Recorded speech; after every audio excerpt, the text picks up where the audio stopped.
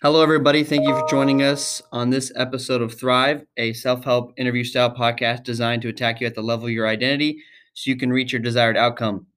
We get answers from top leaders, fathers, mothers, coaches, preachers, and teachers in all walks of life and the actions they took to take practical knowledge and turn it into applicable wisdom. Today, we have Todd Larson with us. Todd is a private financial advisor for Ameriprise and works in Fort Wayne, Indiana for Larson, Reynolds and Associates, and is also a certified Kingdom advisor. Really glad you're here with us today, Todd. Well, it's good to be here. Anything else I should know about you or the listeners should know about you? I noticed I felt pretty special and honored because there was about 7 certified things next to your name. So I was like, man, this guy is smart and full of wisdom. So I was really looking forward to interviewing you and getting all your wisdom. Either that or intensely insecure. One of the two. I think the only other thing is I'm married to my wife for 23 years, and we have 5 amazing kids. That's awesome. So we're going to get right into it. Question number 1, what is the greatest leadership lesson you've ever learned? A good question. When I went to Purdue University, most of the topics and books that we read were on management. And somewhere about 10, 15 years ago, the conversation switched to leadership. And so let's define the two. I would say leadership is knowing where to go, and management is knowing how to get there.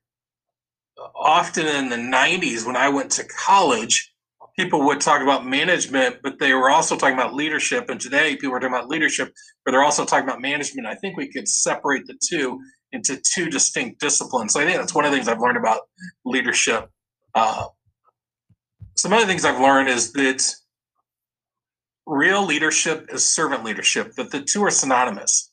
If you're going to be a really good leader, you need to become a servant leader, which means it's not about you. You're going to die to yourself.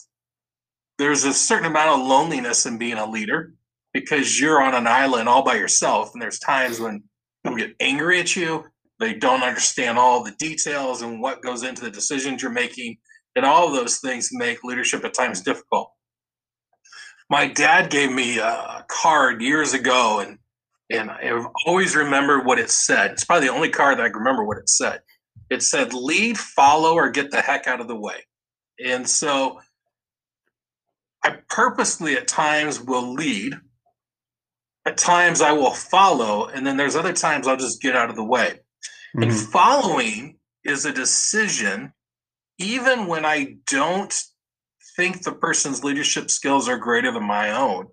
It's purposely deciding to say, I will submit and I will follow, and I will not give a nanosecond of my time to thinking about how I would lead differently. Because when you do that, you just become subversive. Mm-hmm. That's really so good. If you can make the decision to follow and then not second guess, not think about that, if you do that, it keeps you from gossiping, it keeps you safe, and it keeps you happy.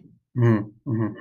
So, I mean, the whole point of the podcast is to get, like I said in the intro, the fathers, mothers. So I cover from the preacher's standpoint, from the pastors, from the coach's standpoint to the sports that people might play. So from a financial standpoint, how have you implemented all those leadership lessons into your financial practice? Well, I think it's with clients knowing how to lead and guide them. It's with my team. I'm the past president of the Christian Franchise Advisor Network at Ameriprise. There's about 1,100 members. I've been on various boards around our community and nationally. In all of those, I have to continually make the decision, am I going to lead, follow, or get the heck out of the way? I was asked to be on a board and apply for a board last year, I think it was. And I told them right off the bat, by the way, don't interview me for the board. Interview me if you want me to be the future president of the board. And they laughed and they said, why? And I said, well, I've never joined an organization where I didn't end up president of the board. Mm-hmm. So if you want me on your board, just know that someday I'll be president. And if you don't want me as president, don't have me on your board. Mm-hmm. And I think that's just some natural and then also honed leadership skills that I have. And then I lead several different businesses, not just our financial planning practice, but have ownership and leadership in several other businesses. That's really good. So question number 2, what books have you read that every leader should read? I make it a practice to read at least a book a week, so narrowing it down just one is difficult. I'd say the primary book I tell people to read is the Bible. Whether or not you're a Christian, the leadership lessons that you can find in reading the Bible on what to do and what not to do are fantastic. And you can start in Genesis, and there's leaders from Abraham and Joseph. You read Exodus, you can read about Moses and his leadership skills and leadership failures, as well as Aaron's. And then you could skip on to the Kings. There's a tremendous amount of information about, in First and Second Kings, different leaders and what they did well and what they didn't do well, and what a humble leader looks like and what a failed leader looks like. And then I jump forward to Matthew, Mark, and John and look at how Jesus led, whether or not you see him as the Messiah or whether or not you see him as just a really solid historical figure. The leadership lessons that we can learn from him are absolutely outstanding. A book that I've read recently that a friend of mine recommended that I've bought multiple copies of and I pass out is Strategic Doing. It's written by some professors at Purdue University. And it's probably one of the best books I've ever seen as far as just executing on leadership. So it's understanding where to go and coming up with the ideas of where to take the organization. And then the next step is how to execute that. So it's a leadership management book combined called Strategic Doing by Morrison, Hutchinson, Nyson, and Faden. That's really good. That's the whole point of the podcast, I think, for me, is I asked my dad, why is the self-help industry a $13 billion industry? And it's because it's the difference in the gap between wisdom and knowledge, and knowing all these self-help books give you the knowledge on what to do, but then the wisdom is acting on it. So that's really good. I'll have to put that on my list to read in the future. Number 3, what are you learning right now? I'm reading a book by Alex Ferguson, who is the lead coach and sort of made Manchester United. I bought the book for my kids' soccer coaches because a friend of mine who's a former pro soccer player said it's the best book on leadership and coaching that he's ever read regarding soccer. And I'm finding that it's just a fantastic book on leading as well. So that's a book that I'm in the middle of reading. There's also a book that is about Bill Walsh that I read last year about his leadership style. And so I think there's times when we can learn from leaders in different disciplines and figure out how to apply that to our own. Number 4, how has failure impacted your life and leadership? Well, a friend of mine always says you're either winning or you're learning. Being how to fail, that's never a good thing. But my friend Andy always says that. And so I'd say that leadership failures, when given proper perspective and feedback, and when you take the ownership, so it's not enough to fail. You have to fail and then own that and then give feedback and find out, how do I not fail again? And so I don't think it's enough just to fail. There's a lot of people that are failures that just keep on failing. And so what we want to do is learn from the mistake and then decide how we do it differently in the future, and go to the people that are around you that will speak honestly to you and say, what do I need to do differently so I don't fail again? That's really good. Number 5, what have you done that I should do? I think I've worked really hard in my career, and I've balanced that. And in my career, I've tried to work for God and not for me. So I have a higher purpose. I would recommend that you find a career and you stick with a career. Most people look for a career to love, but I would suggest that love comes after you become an expert in it. You work really hard in it. I think hate can come right away. You can decide whether or not you hate that career. In the book Outliers by Malcolm Gladwell, he talks about the idea of 10,000 hours. You have to do something 10,000 hours with purposeful practice, and you're getting feedback along the way and improving. And if you do that, you become a master of something. And so what I would say that I've done that you haven't done would be built something because of long, hard hours and work and put a lot of sacrifice and effort into it. And it's not that I'm any different or better. It's just that I'm older Mm-hmm. and I've made that choice to do that. And so at 48, I can look back and say, this is what I've done that you have the opportunity and young people have the opportunity to do. That's really good. And one of the dangers is, I see this sometimes, is people jump from career to career, job to job. I did that early on. I did that in my teens. But if you do that, what ends up happening is you're not around long enough to just see how your decisions or mistakes impact things. The biggest mistake we've ever made in our practice was a mistake that we discovered 5 or 6 years after it was made. And the person, the team member that made it was still around. And so they knew the mistake they made and they knew the impact that it was having on the organization, the potential cost. And if you move place to place to place, it's easy to think, hey, I don't make mistakes, and overrate your own abilities, because we all blow it sometimes. So I think that's a God moment because I'm actually in quarantine right now before I go back to finish up the basketball year. So I have one semester left. So I'm thinking about what I want to do, got multiple opportunities.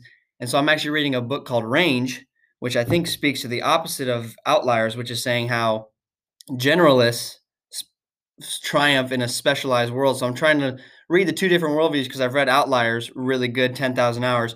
So I think that's cool that you brought that up. So how, for me, when I have different opportunities, how do I know that this is the right path for me instead of bouncing around? How do I know that, like, I have an opportunity to be a plumber and use my business background to start and excel in the plumbing business, but how do I not take another opportunity and bounce around like you did earlier in your career? What would be your advice for that? Well, and I bounced around. I just did it in my teens when I was just learning how to work. And so sometimes people wait until after college to start their career, and they may bounce around for a period of time. They're just going to do it in their 20s. By the time I hit my 20s, I'd done that. I'd worked for good and bad bosses. There's three things that energize people. There's manual labor and putting your hands to something. There's being with people. People energize people. So doing something physical can energize. Meeting with people can energize, and ideas can energize. And so figuring out what brings you energy and how have you been gifted and what is your natural bent. The other thing is, I would go find some people that you want to become like and go work with them and say, would you mentor me? Could I apprentice under you? I want to become more like you. And then I really like the idea of how people came to the US originally that didn't have money. They would spend 7 years working for someone, working off their debt to travel, and along the way building their identity and their who they're going to be, their work ethic, all of that.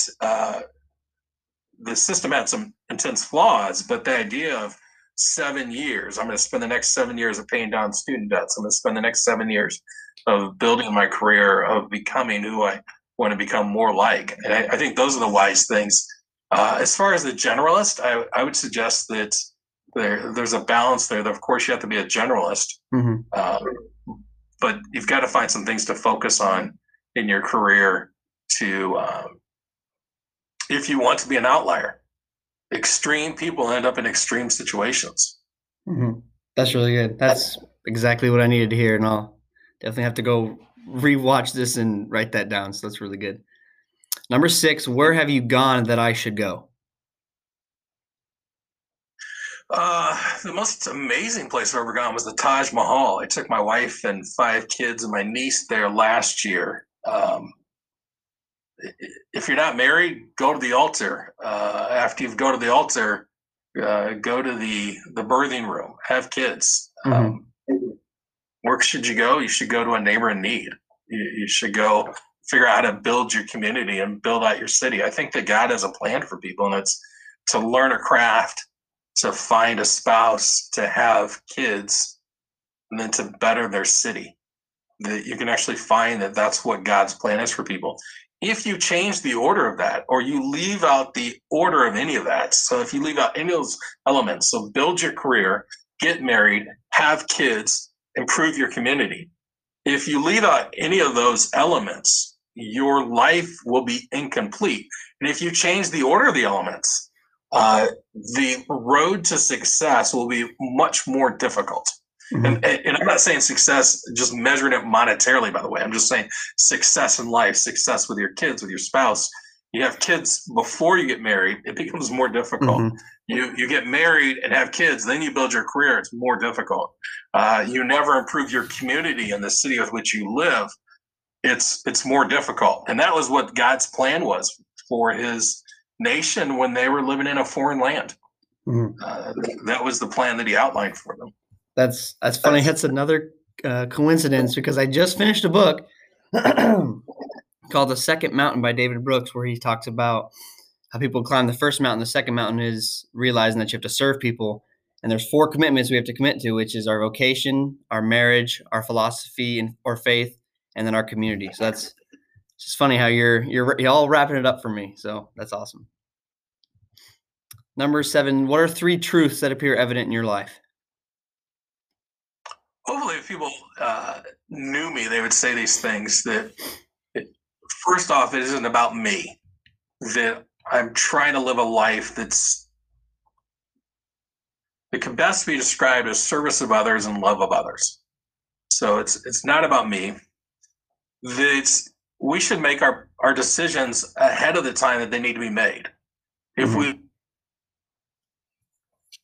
live by pre-made decisions, you're never unsure of what to do in the moment. And what I mean by that is, if you make the decision to always do the right thing, if you make the decision to pick up trash, if you make the decision to help people at an accident, if you make the decision to always buy a used car after you negotiate it well, if you make the decision that you're always going to save systematically as long as you're working, if you make these decisions ahead of time, in the moment, your emotions will not override them, and you can have strength of character and direction. So it isn't about you. Pre-made decisions and hard work really matters. Hard work at being a good friend, being a good leader, a good manager, a good father, a good spouse, a good member of your faith community. If we've got to work at things and be diligent. One of the most beneficial things we can do is get rid of the rectangles in our life that glow. Mm-hmm. So much of our time is spent in front of glowing rectangles. And if we spend more time with people, more time in books, more time in service, more time in relationships, all those things can have larger impacts than glowing rectangles. Mm-hmm. That's really good. Number 8, if there is one piece of advice you can give my generation, what would it be? Well, I don't know if I know your generation and understand your generation well enough. And I would say is that generations tend to mimic their grandparents' generation and not their parents' generation. So what I hope that people would know in general would be that they should get to know Jesus. They should work hard and build a noble career that brings value to mankind. They should find one person to love and save their virginity for that one person. That's the greatest gift you can give somebody on your wedding night. Have lots of kids. Kids are an investment, not a liability. Having kids is hard. One kid is hard because you're double teaming. 2 kids is hard because you got to play man to man. 3 kids, it's difficult because you go to a zone. After 3 kids, it really doesn't matter how many kids you have. Just get a bigger vehicle. One of the things I regret is we only have 5 kids. I wish we had 6 or 7. Mm-hmm. And I've kind of gotten to the age where having lots more kids maybe isn't an option. Die to self, find ways to serve others and put others first. Pursue friendships. That's a difficult thing to do. And with the age of social media and texting, we're losing so much by not just sitting down face to face and looking at each other in the eye. We're recording this during the pandemic of COVID, and it's causing havoc on relationships. Mm-hmm. And I think that there's two more things I would suggest is be quick to forgive and be generous. They're two sides of the same coin. When you forgive someone, you're actually releasing a debt that they have to you. They've wronged you and you've decided to release them out of it. And forgiveness is the same thing. You own something and you're releasing it to someone else. Both of those go hand in hand. If you show me someone that's generous, they're going to be quick to forgive too. They're not going to walk around with grudges. And usually people that are quick to forgive are generous as well. They're not holding on to things that could benefit other people more. And they understand the joy in being a giving person. And so if you pre-make the decision to look for ways to be generous, and then if you pre-make the decision to be quick to forgive, whether or not you've reconciled or not, you releasing people from the debt that they have against you will lead to more joy in your own life. That's really good. I appreciate the advice. So that was the end of the 8 questions. So we're going into lightning round. Just off the top of your head. One question. Let me ask you a question. You asked me a question. So what advice do you give to my generation? What advice would I give to your generations, which would be my parents' generations? So I'm 48. I don't know how old your parents are. My dad's 47. All right. So yes, I'm your uncle. Give me some advice. I would say listen to understand, not to reply, I would guess. Because, I mean, our generation, I would say definitely addicted to video games, addicted to phone. In our house, it's a constant conversation and struggle of understanding the balance. But I know a lot of parents of other kids on our sports teams, the kids that I would train, a lot of kids having anxiety from their parents because of the pressure that they have. So I would say being able to, when we speak to our parents, to listen, not to respond, but to understand what I guess we're going through, and understanding it's a different generation. You guys weren't raised with addicted to video games and the type of video games and social media and all that stuff. So kind of learning together and then understanding what we're going through and figuring out a way to relate to us to then help us, I guess would be my answer. So, yeah. So lightning round, if you could put a quote on a billboard for everyone to read, what would it say? I got this quote on my wall. Let me read it. Be watchful, stand firm in the faith, act like men, be strong. That's good. That's good. If you could go back and give your 20-year-old self one word to focus on, what would it be? Love. Why would it be love?